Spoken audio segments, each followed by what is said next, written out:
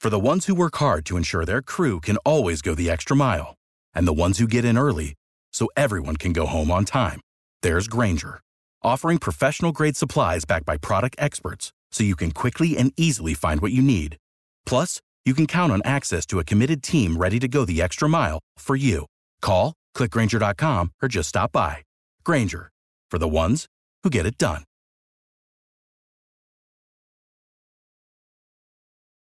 Every team, every topic, everywhere. This is Believe. Hey. What up, what up? You are listening to I'm Probably Right. I'm Reggie Watkins.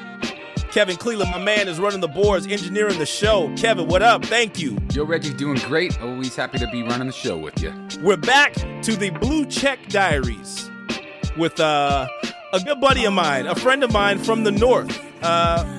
Some people call it Canada. I call it America Junior. We got my man Brad C. Smith on the line. What's cracking, Bradley? And you've just lost all your Canadian listeners. Doug, okay, hold up. That was good. Good. But when I call it America Junior, do you guys, because my wife is Canadian, she's from British Columbia, and so she's always trying to say, like, well, we don't even want to be America, but I kind of feel like you guys do. I mean, Brad, am I wrong here? I don't know if it's like we want to be part of America. I just think because 75% of the channels on our TV are American channels, we just get so much U.S. in our daily life. You know what I mean? Exactly. But I don't think, like, America Junior, definitely not. Because we're proud as hell when we won, World Cup women's soccer. Like, we were jumping up for joy. When we win hockey against you guys, we are, we're in a bar downtown, closing down, the Dundas Square in Toronto, which is like Times Square. So I think predominantly we're like super proud to be Canadian. But at the same time, there's people like me that would, I prefer spending a lot of my time in the States. Yes, you do, because you know you got work out here, But when you say you guys beat us in like hockey and stuff, I mean, shouldn't you? But shouldn't you? Shouldn't you? You guys should beat us all the time. And so the rare occasions, which happened a couple years ago, I do remember the World Juniors, where the United States got all up in that ass. You can tell that you've lived in Canada for some time in your life, because everybody on the fucking line right now is like, who the hell is the World Juniors? What is the World? Ain't nobody from the States heard of the World Juniors unless you live in North Dakota. Exactly. Dog, I was celebrating it because both of my brothers-in-laws, all of them are super Canadian fans. And so I was actually there when the World Juniors were happening. Yeah. And when we won, it was USA. And, I'll be in the USA, clowning the USA when I live here. But I'm in Canada. I'm all about the USA, man. So what's going on? How you living, man? How's everything going in the States? Oh, and for the listener at home, the World Juniors is a hockey tournament for 19 and unders. That's how low this discussion started. Next, we'll be talking about betting on pickleball in Venice. But we won. Just as long as everybody knows, America, we won a couple years ago. So you're here in LA though, man. And so how's it going? How's the transition? Are you living now, or are you just here for a while? So I'm here. I've been here for 3 months. Myself and my business partner / girlfriend, because she's a smarty pants and I'm not. We actually started a company. Can't get too much into it. We started a tech company, and that's why we moved down here. Tech company. That's what you really think of when you think of host of a baking show. Duh. But we're under a lot of NDAs, so we can't speak too much about it. But we're down here living the dream. We work from home. I've lived here in the past, and there's not too much like LA in the world. It's the best. It is one of the best cities. However, you are from you're from Montreal, correct? Yeah, originally from Montreal, but I met you in Toronto, which I think is one of the greatest cities in the world when it's not cold. When it's not cold, I'm good. 100%. When it's cold, I'd rather be anywhere else. Yeah, exactly. But in the summer, Toronto is amazing. Like people from the States always ask me what it's like, and I'm like, it's like being downtown Chicago. You got the water real close. You got great food. What a great food city it is. The women are extremely beautiful. And I mean, there's just everything to do. Dude, it's one of my favorite cities in the world when it's not cold. Montreal the same way. Montreal is one of my favorite cities in the world when it's not cold. It's like being in Europe, right? Yes. Yeah, it's like being in Paris without the extra rude people. You've had a good experience there then, because Quebecers can be quite tough. Yeah, I've heard Quebec is like they're like, if you want to feel Paris in Montreal, go to Quebec. Go to Quebec. Go to Quebec City. Right? Quebec City is right. Quebec City. So you're here in LA, and you're also hosting. It's the Big Bake, right? Yeah. When I signed up for the Big Bake, I thought it was a completely different show. I was assuming that it would, the shooting times would be about 2 hours in a dark basement with your friends, just puffing on OG. But no, the Big Bake's great, man. I hosted Chopped in Canada for a while. Yeah. And then I got lucky with this transition because it was a Canadian-based U.S. show. So we were, for a Canadian kid who, one of your dreams as a Canadian, if you're on TV, is just to get some sort of platform in the States. So when this opportunity came, oh my God, I jumped at it because, you get to work with great people. I get to work with Eddie Jackson, one of the coolest people I've ever met in my life. And former NFL player. So immediately, as soon as we got on set, it was like being back in the locker room. And it's an amazing show that I'm just so happy to be a part of. Yeah, man. And so Big Bake, why is it better than the Great British Baking Show? Is it better? Well, first of all, we have a way better dental program in Canada. Sorry. Yeah, you guys use fluoride. You guys use fluoride. Yeah. We have fluoride. It's in our water just by nature. So naturally, even if you don't brush your teeth, you just got pearly whites. Listen, baking shows are all kind of the same. They're in the same realm. What we do that's different is our cakes have to be a minimum of 5 feet tall, and that's what totally changes the game. Yeah. And they have to move. They have to open. Like, we had a cake one time that shot fireballs out of pig's nose. Like, it's such a ludicrous idea for a show, but less than it is about how the cake tastes. It's more about how big can these, bakers, designers go with the scale of what they're trying to do, and can they impress us within, because most cake shows of this nature, they're done over 2 days, and you get like a full 2-day bake. We do this all on set in 1 day in 5 hours. So it's kind of crazy though. Yeah. Wow. So how many and you episodes know how it is on guys... set? You know how it is on set though too, right? Because 5 hours, you're like, oh yeah, 5 hours, got tons of time. That goes by in like 30 seconds. 30 seconds. I mean, like that. So how many episodes are you guys shooting in like a day? Are you doing one a day, or are you guys getting like multiples in? Yeah, one a day. We shot a 23-day structure for 18 episodes. Wow. Yeah, so it was one a day, but it wasn't actually that tough for us because I had done Chopped, like the Canadian version, and we did 56 shows in 65 days. Wow. One a day. That was, by the end of that show, it was like I was like Bill Murray in Groundhog Day. Just, I didn't want to friggin' wake up and hit the alarm because I'm like, okay, what mystery ingredients do we have today? Just shoot me. So the Big Bake, how did that come about? Because, I mean, let's take everybody back. So the people listening to the show, Brad C. Smith is also, I'd like to say you were a dinosaur. You were the last of the dinosaurs because you were... Hold on. I can't wait to see where this goes. Because you were a white wide receiver. You were one of the last holdouts. Like you were a white wide receiver and a damn good one. I mean, hell, you played professionally in Canada. So How did that come about? Because, I mean, were you always a wide receiver? Was this something you were like, no, I'm going to make this happen in the face of all these black guys running past everybody else? I'm going to be the guy who stays the course and makes it as a wide receiver. Like, how did that come about? To be honest with you, I never, so when I grew up in Quebec, unlike the rest of Canada, Quebec is very diverse.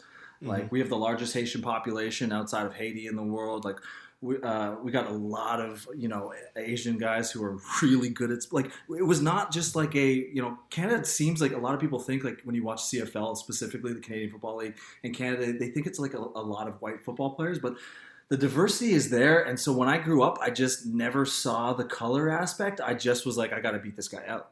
Yeah. And I'm 3 inches smaller. I'm probably the same speed. I probably have a little edge up on the hands. Our mentalities are about the same. So for me, I wasn't going to be a defensive player because I just don't have that killer mentality. I was never the person to stick my nose into a tackle. Like, honestly, dude, my first play in the CFL, they put me on punt cover. I'm like, Coach, what do you, look at this body. I'm built like SpongeBob SquarePants. You're going to put this guy out on punt cover. So I go down, I'm covering a kick. I blast the guy off the line, the coverage guy. I'm like, oh my God, I'm going to make this tackle. I'm going to get my name in the paper. I'm on TV. And boom! As we all know on punt cover, anyone who knows football, the guy covering me peeled off and just put me out cold. Oh. And I came off the sidelines about 5 minutes later after being on the ground, looked at the coach and go, look what you did to me. So my whole life has been about, okay, I gotta find what I'm good at, what my niche is. And in football, it was, I had quick feet for a white kid. And, you know, like we make fun of it, and I don't mean to use any terms that are inappropriate, but like, you know, white people have terrible hips when it comes to football, right? Like That's why we're not cornerbacks, linebackers, professionals. You said it, not me. You said I did. It, not me. Oh, yeah, okay. I hold that hand to God on that one. Jesus. But I was lucky enough to have really quick feet, and I ran a 4.4. So, I mean, it just kind of, I took that as long as I could. Oh, my Lord. You ran a 4.4? Yeah, man. And people say that's not, I did a 4.43 electric at my combine. Oh, my God. Yeah. So I had some speed, but my problem was that had quick 10 yards, but then my burst was like I was a 10.9 500 guy, which is kind of fast. It's not breaking on like, you know, NCAA people would kill me, but at the same time that still was a, you know, for a slot back you're running 10 to 20 yard routes. You're not the deep guy all the time. Yeah, exactly. Right. Wow, that's damn good, man. I didn't know that. I love how I just made fun of all white people trying to be football players. You can't do that. You got those terrible white hips. Such an inspiration. Thank you. But football in Canada, growing up in high school, how was that the thing you gravitated towards instead of like hockey? Isn't hockey like the biggest draw? Like, how did you not do hockey and just go towards football in Canada? So long story short, my parents weren't going to let me play football till I was fully grown anyways. They were very conscious about that because I was like a really small kid. I was 5'5" in grade 10. I just didn't hit a growth spurt. So I was a swimmer my whole way up. I was a swimmer. I was junior Canadian nationals until I was 14, 15. And that's what I thought I was going to be doing. And then I hit a growth spurt up to 6'1". But long story short, football was where I went to because my dad played 10 years pro in the CFL in the 70s. And he was a stud, first overall draft pick in Canada. And then he ended up being the CFL commissioner for 5 years. And then he actually ended up being the CEO and president of one of the teams down here in the CFL, the Montreal Alouettes, for 16 years. So it was just football was in my face for a daily basis. And everything that I ever did that I was good at, it was son of Larry Smith, Larry Smith's son. I was always the second tagline. So it was always my fight to be like, okay, I got to live up in the shadow because my dad's done everything before me and he's done it at a way better level. Wow, I did not know that. Well, actually, I kind of knew it because it's on your Wikipedia, but hearing you say it sounds so much different because you never really think about, you don't really think about white athletes having to live up to their dad because we don't have any famous stories besides like Larry Bird, but nobody knows who Larry Bird's kid is. Or, you know what I mean? Like, we know Bob Greasy, but Brian Greasy, he was okay. But hearing that your dad was the number one pick and like the president of the CFL and then the president of Montreal, and you've got to live up to that. That's so crazy, man, and hard to do. Yeah, I think if anything, and again, I don't mean to say stuff that's inappropriate, but I truly believe it. I think if anything that COVID's shown us is the fragility of the white ego, and especially the white male ego. And you see a lot of people that have famous parents specifically that come, from people like myself that grow up in affluent situations and they don't make it to where their parents are, and that's the expectation that's set, and then their lives collapse, and then they're never good, and then their egos get all bashed up, and they can never be the same person, then they turn to whatever the outlet is, because they can't deal with not being as good. And for me, I just set my mind at a very young age where it was like, no matter how hard I try, if these are the lanes I'm going down, I will have to break records to be better than my dad. And I was just okay with being Larry Smith's son and being a great football player. And I compartmentalized all of that stuff. And no matter how many times someone said, oh, you're just here because your dad, you're just this. And I just kept telling myself, well, they can't take away my 3 All-Canadians as a university player. They can't take away my stats. I'm the one out there catching a football. So I just learned from a young age to, rather than to run from it, to run to it, but accept that if you come short, that you're still coming short to a pretty freaking amazing man, you know? Yeah, man. That is phenomenal. Philosophical. And, no, you're out there waxing poetical. You know what I'm saying? I mean, but for real, like, this is why I liked you and I gravitated to you. I mean, we met in Toronto at where did we meet? We were at Barrow. I think we were at Barrow. We were at Barrow, and then we went to Versailles. Yeah. Oh my God. Okay. Yes. Yes. But what I would say about you though is, and you kept it candid talking about the white men's the fragility of the white man's ego during COVID. But when I talk about like white privilege and stuff like that. When I say white privilege, I don't mind people having white privilege. Do something with it. I just hope that everybody got some white privilege. But for you don't rest on the damn white privilege. You go out there and get shit, right? Well, like you said, you're going after the football. You were, we're going to talk about The Bachelor in Canada in a second. But hell, you opened a restaurant. You're out here. You're an actor. You're the baking show. You got your hands in, and now you got this tech company. You keep doing stuff, and you got privilege, and you're putting the work to it. So I fuck with that, man. And I've always appreciate you being like a hard working dude who isn't just about I'm a good looking white dude, I'm just gonna chill, because you could just do that. I appreciate that, and to echo back on what you said is one thing that we all have to do, especially as white males, is acknowledge that we do have it first and not deny it. And that's something I've always believed in, because growing up in football, it's such a diverse place that you see color at an early age, and you have to acclimatize, because whether you're white Canadian or white American, you've experienced being a ally to racism without knowing, in some respect, right? So the important part of that is understanding that you have white privilege, and like you said, if you're not going to use it for the betterment of another society, well, then you damn well better fucking work hard to prove that you're worth it, Boom. And now let's talk about The Bachelor. Yeah, Jesus, we're busting some Aristotle type shit, and the next thing it is, how was it to date women on television? So, really, how was it to date women on television? Dude, it was the best. Dude, all right. The best. So I'm watching. I used to hate The Bachelor. I always think like, this is the dumbest. Who is watching this? But then I finally watched. I started watching the season that they had the first black bachelorette in America.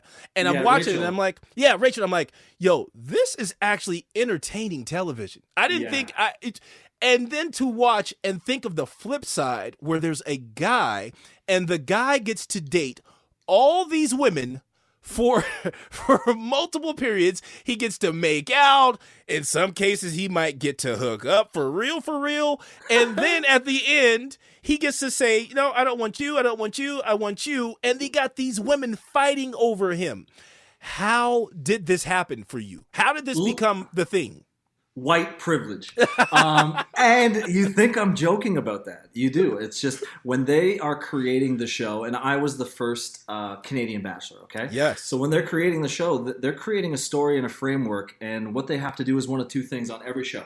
Either they have a strong lead, and then the characters, the girls or the guys that fill in, are weak, and or they have a weak lead, and they make the characters, the girls and the guys, like terribly dramatic and diverse and strange and crazy and blah blah. So when they got me, they literally looked and they were like, oh my God, this is a white kid whose dad is a senator, who played in the CFL, who went to a Canadian Ivy school. I just fit the mold. You know what I mean? So then when they met me and understood that there was a little depth and personality and a little, like a comedic relief to me, it kind of just fell into place. But in the most way that I ever got it was the trippiest, because I retired from football. I ended up breaking my leg, which was a good segue out of the game. And then I was sitting there in Barbados with my parents, white privilege, and I was sitting in, I was like, Garçon, bring me. No. The phone rang, and this girl calls me up, and she goes, "Hey, I'm Heather Muir from The Bachelor Canada." I was like, hung up. I get a call from my friend. He goes, "Why did you just hang up on that girl?" Yeah, why did you hang up? He was walking down the street with his girlfriend in downtown Toronto, crossing the street. This is a town of 5 million people. And he's crossing the street, and his girlfriend goes, "I know that girl. That's Heather Muir. She's a casting director." So they run into her, and Heather says, "Hey, what's going on?" And nothing. "I'm casting The Bachelor." My buddy goes, "Whoa, wait. Guy I played football with my whole life." He goes, "Do you have your guy?" And she goes, "No, we went to 1,500 guys, but we're down to 6. I think we found him." And he goes, "No, you haven't found him. I got the guy for you." And she's like, "Oh, who the heck is this idiot?" And he gave her that little soft pitch. He's a CFL guy. His dad is in the Senate. He just fits the mold. He's a good-looking kid. And boom, she called me up. I went into test, and I signed like 2 weeks later. Wow. Without him passing the street on that fluke occurrence, I wouldn't be sitting here talking to you now. So let's peel that back. Why initially were you like, "I'm good"? No, I just hung up. Why did you not want to do it at first? Oh my God, I would want to do it in a heartbeat. I just thought it was one of my friends fucking with me. Oh. I was like, nobody from The Bachelor is going to call a kid. And I am open about this. When I left the CFL, I was like, man, I need the least amount of responsibility. I went down to, you've probably been there, Earl's on King Street in downtown Toronto. Yeah. And I bartended there for 5 months because I wanted the least amount of responsibility. Yeah. And they called me when I was bartending. So I was like, there's no way that they're going to spin the most eligible person in Canada into a bartender from Earl's King Street. And they did. They somehow, through TV magic and a bunch of suits. TV magic. A bunch of suits, some good editing, and a sock down the front of my pants every show. No, they didn't. No, of course not, bro. Okay, so okay. So, yeah, anybody listening, well, you have a girlfriend now. So, hey, that's off limits. Off limits. But, okay. So you're doing The Bachelor, you're going through the whole deal. When you're shooting this thing, do you actually believe that this person that you're on date number 30 with or whoever could possibly be somebody that you're going to marry? No. Okay. No, not at all. Never thinking it takes you to, for me personally, and I don't mean any disrespect to anyone, it's a process. My job is to get the girls, and I love that my NDA is up on The Bachelor, but my process is to get 25 down to 1. And I have to get 1 to the end, and then it's up to me to decide what I wanted to do or not. They never forced anything on me. Obviously, they're pushing you in a direction for their show, which is you got to get down on one knee at the end of this. But, I mean, I was relentless. I mean, we were supposed to shoot 13 shows. We only ended up shooting 9 because I kept cutting people because I just didn't want – we had such great girls, great personalities, and I just didn't want to hurt people's feelings. And listen, when I walk in, they're not going to be all attractive to me and vice versa. Like, I'm not going to be their cup of tea. But what happens is game theory comes on, and then I become – the object of affection through competition, right? Yeah. So at the end of the show, I did get engaged. I was really in lust. I don't know if I was in love per se, but the girl was great. We dated for 11 months after. We never got further than engaged, but I used that part of my life to think that engagement was on TV. It wasn't real life. Yeah. Yeah. And that's as honest as you'll get an answer from anybody because these guys down in the States are tied up through red tape. And if they even say, "Oh, a producer did this to me," like guys, you're on a reality show where you're dating people. The producers are going to fuck with you. It's just part of the game. Exactly. You have to be a grown up and say, "No, I don't want to do this." Like they were going to fire me a week into the show because I was just kind of being like, I don't think my person's here. Like, this is a waste of my time. And you guys are really trying to jerk me around. And you come to the realization that what are they going to do? Start a new show over? If I say no, are they going to find a new guy and come into these 12 girls and, "Oh, here's your new guy"? No. So just stand up for yourself, say no, do what you want to, and take the paycheck, go home. Exactly. So you make out with some girls. Make out with some girls. Have a good time. This is pre-COVID. It's pre-COVID. You can just do what you want to do. No mess. Makeouts. So after The Bachelor.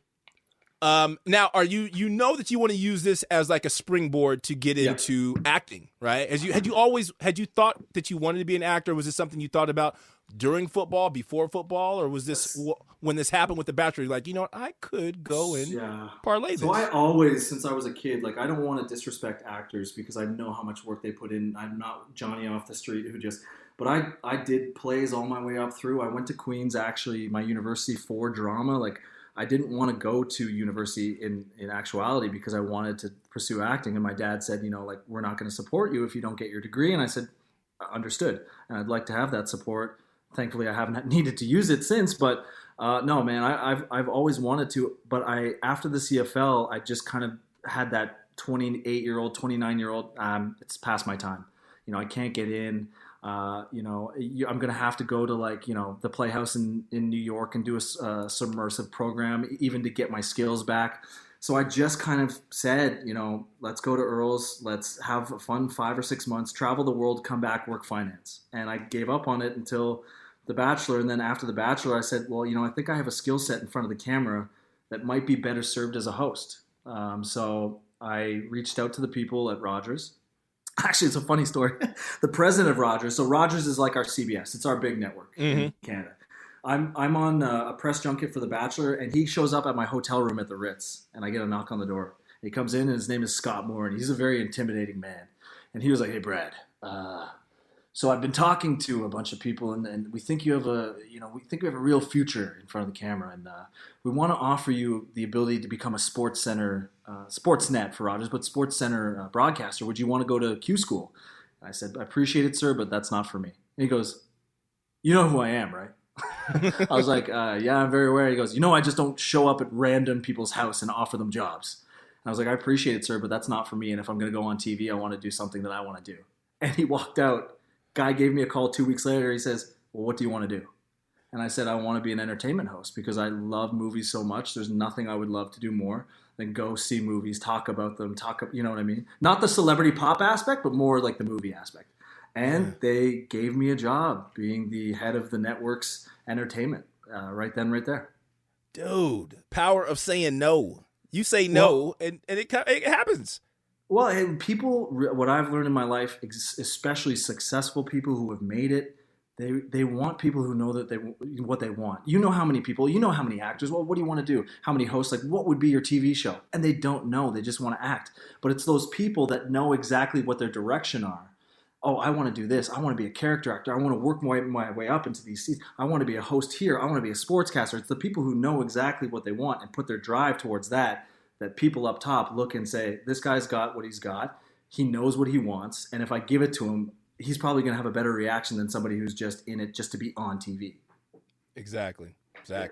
And so you went from there. So Resto Bohemio. How do I say that? Resto Bohemio? Buemo. Resto Buemo. So you decide to be a restaurateur, chef, or you chef, or you had a chef there. No. So long story short, when I left this entertainment show, I joined Food Network, and Food Network offered me Chopped in Canada, which was the flagship show, and I was like, great. And like with everything that I've always done, with The Bachelor to this morning show that I ended up hosting, because I knew I had that skill set. I loved food. I went to food. So when I went on Food Network, I was like, okay, how do I leverage the food aspect to create a business that if TV leaves me, that I can have an income?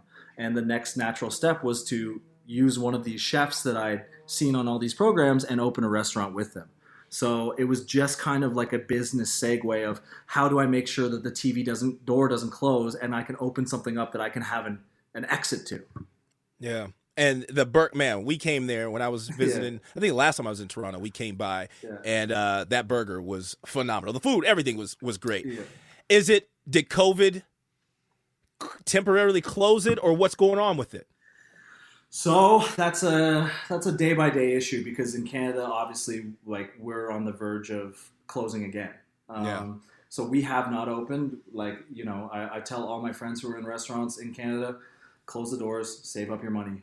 Take all the subsidies, make sure that when you come back, you can open and have a fighting chance. But right now, it's getting pretty bleak for a lot of Canadians, especially those in retail and restaurants. Yeah.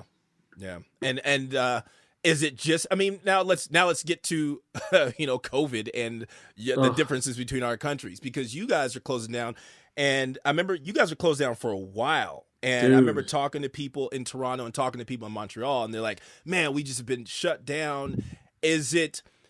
What's the difference? Why is it such a big shutdown over there compared to us opening back up so fast, trying to get things going? Like, what's the difference? It's just a simple form of economics. We have 30 million people, so for us to have stimulus bills, or what we don't call stimulus, but subsidies. So when you guys run out a subsidy or a stimulus, it's in the trillions of dollars, right? To afford 330 million Americans. For us, because we're more of a socialist country, and I don't want to use that word as we are, but we are trending towards that, we can close down, and it's the government's responsibility to give us money in order to get us by. So they've actually been great at the subsidy program, but what you have going is a lot of people are just in mass amounts of debt. So whereas you guys get 2 stimulus checks here, we got one pretty much for our rent every month and for our wages every 2 weeks. Yeah. So I do have to say, like, people can say a lot about Canada, but they take care of Canadians. That's for yeah. sure. You guys took care of, I was there with my wife, when everything closed down. She was getting, basically a stimulus check until the job came back. And yeah, exactly. There was no, complaint. She hadn't do anything. It just was there. They literally were like, here, we got you. Yeah. The only issue that I have with it was that it almost treated you like a rich parent. It's like, oh my God, we understand that there's an issue. We love you, but just take some money. So it didn't really force people to have foresight. It forced them to adapt, switch to takeout, switch to whatever, digital, pickup boxes, whatever. But it really didn't let them see what the future was. Whereas here, where everything was closed down, people are like, okay, is this what I want to do? Because I'm going to have to come to a real life decision within 2 weeks here. Yeah, exactly. Yeah. Well, hoping that everything works out, man, for Resto, and it comes back, and we can. And if it doesn't, this is my whole philosophy in life. Like, I learned so many good lessons from that. Obviously, I'll lose a shit ton of money, but at the same time, like, being in a small restaurant industry like that taught me more about business than any corporate gig I've ever been in, especially when it comes to people. So there's a lot of lessons I can pull from that one, and not just say, woe is me, COVID, because I didn't lose. I wasn't successful. We had the best burger in Toronto 2 years in a row by the biggest magazines, right? COVID, you just can't predict. And then the government, you can't do anything about it, Yeah, it is what it is. All right, so we are a sports show by heart. So Yep. Are you watching the NFL? Are you an NFL fan? Buddy, I bet every Sunday, bro. Do you lose every Sunday, or are you doing well? I will not tell you how well I did last year. Mainly because I was on a Bucks run. But you know how it is when you play football. It's very easy to bet on football. It's not a very hard process. And when people tell me it's a hard process, I say no. How do you know? Simple thing. First, look at home and away. Second, look at weather conditions. Third, look at D-line versus O-line. And fourth, look at who they've played in the past. And that, if you do those 4 things, you're gonna have a 75% chance of betting a winner, and not on spread, because spread's for real idiots who want to lose their money. But do money line parlays on 2s, or just do single money lines on the ones. Like on Green Bay, I cleaned up. Yeah, they kicked a last-second field goal to win, but Green Bay money line, you're going to tell me the Green Bay is not going to friggin' win in prime time? You think Aaron Rodgers is going to start off the season being boo-boo against the Saints and then not win in prime time? Yeah. Don't tell me that. I'm a Niner fan, and that really... Are you? It hurt. I love the Niners. It hurts. I love Jimmy G. Jimmy G's... This is what I'm saying, because I hate when I... because I have a show, so I have to kind of be hyperbolic about it. So I say, Jimmy G's terrible. He's not terrible. He's not just terrible. not Aaron Rodgers. That's the thing. And that's the difference, though. That's the difference between a team that goes to the Super Bowl and a team that doesn't. Having an Aaron Rodgers or a Patrick Mahomes or a Tom Brady... Or you either have an amazing defense, which we had 2 years ago. Like, you can only get there. You have to have a good quarterback and an amazing defense, or you have to have a great quarterback. And he's just not great. He's just not great. The days of Trent Dilfer and the defense winning the Super Bowl are few and far between now, because I think this year is the biggest discrepancy I've ever seen in refereeing, because the refs don't know what a penalty is. Exactly. The game has become such a patty cake game that you legitimately don't know what a holding, what a defensive pass interference, what an offensive pass interference. I saw holding and hands to the face called in that game, and it was done by the same player calling it. It's just, you don't know how to play as a quarterback. Like, if you look at that game, when San Francisco is going into the half and he intentionally grounds the ball and they don't call that intentional grounding on Jimmy G, which it was, that's 7 points right there. 7 points changed the game. Change the game. And they still won, but changed the game, and I'm sure bettors were pissed. Look at all those pass interferences against San Francisco early. 2 of them were blatant, but you can't run with your hand on somebody anymore. Like, the game is done being physical unless it's between the tackles. Yeah, and these defenses just, you're not going to have the steel curtain. You're not going to have the 85 Bears. You're not going to have the 2000 Ravens. Imagine running one-on-one routes against Devontae Adams. Are you insane? Imagine running one-on-one routes as a halfback, not a quarterback, a halfback against Cooper Kupp. Like, you can't. What are you going to do? You can't. It's a free ball. It's a free ball for Matt Stafford. It's a free ball for Aaron Rodgers. It's just if unless you can get your hands on those guys in previous years, like, you're going to see stats being broken at record rates in the next records. Records. Receiving records are going to be shattered. Who do you got? Who do you got in the Super Bowl? Oh, it's a tough one. I mean, I'm a Rams fan mostly because I'm not a hardcore fan of any team because I didn't grow up watching the NFL. So I go where players are going. Like, I loved when Peyton was at Indy. I followed him to Denver. Obviously, the same with Tom to Tampa. So I'm a Matt Stafford through and through. He finally gets a good team around him. I think they're going to be pretty freaking surprising. And then I think it's up for grabs, to be honest with you. Yeah. I don't like who would you call from the other conference? I mean, the Chiefs until further notice. Like, I mean, even though this past week they didn't look great, but I think it's still Mahomes just being a little extra, extra loose with the ball because he threw that pick. They could have won this game. I mean, they could have won that game easily. I mean, the game against the Ravens, they could have won that game without that fumble from Edwards-Helaire. So, I mean, they're getting bad luck right now. Yeah, they're getting bad luck. But I think at the end of the day, when he settles down and decides, okay, I'm not going to be loose with the ball. Let's just play safe. And when I do the things I need to do, they're going to. I think the Chiefs are the best team in the AFC. Far and away. I don't see any, maybe besides the Ravens. I think the Ravens are also injured. I mean, they have a lot of injuries at the running back and their secondary. But I think at the end of the day, it comes down to the Chiefs and everybody else. And I like the Rams, man. I mean, damn. All they needed was a quarterback. And I got to chime in here, Reggie.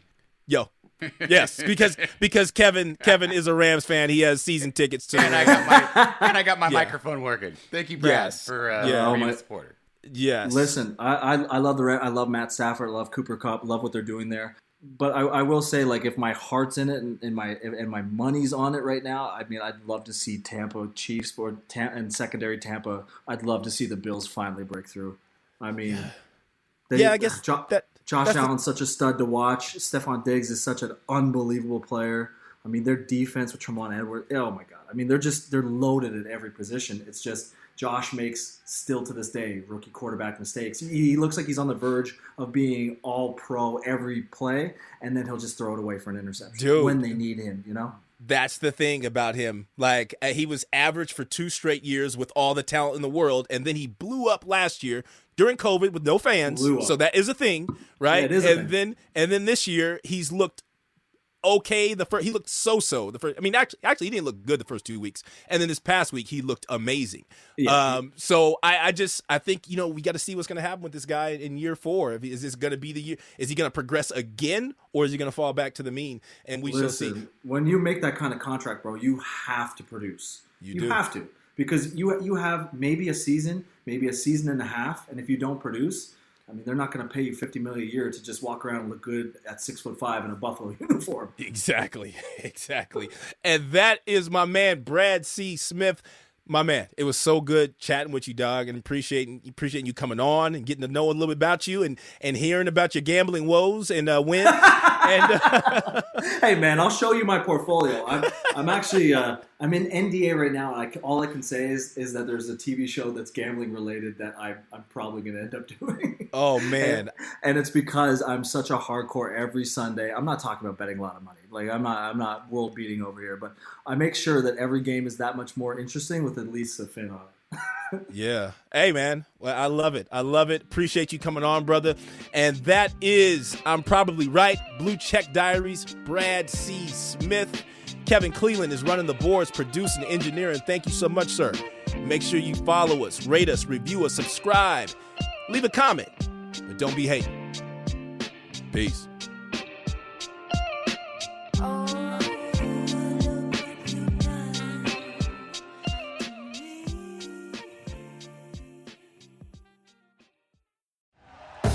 Thank you for listening to Believe.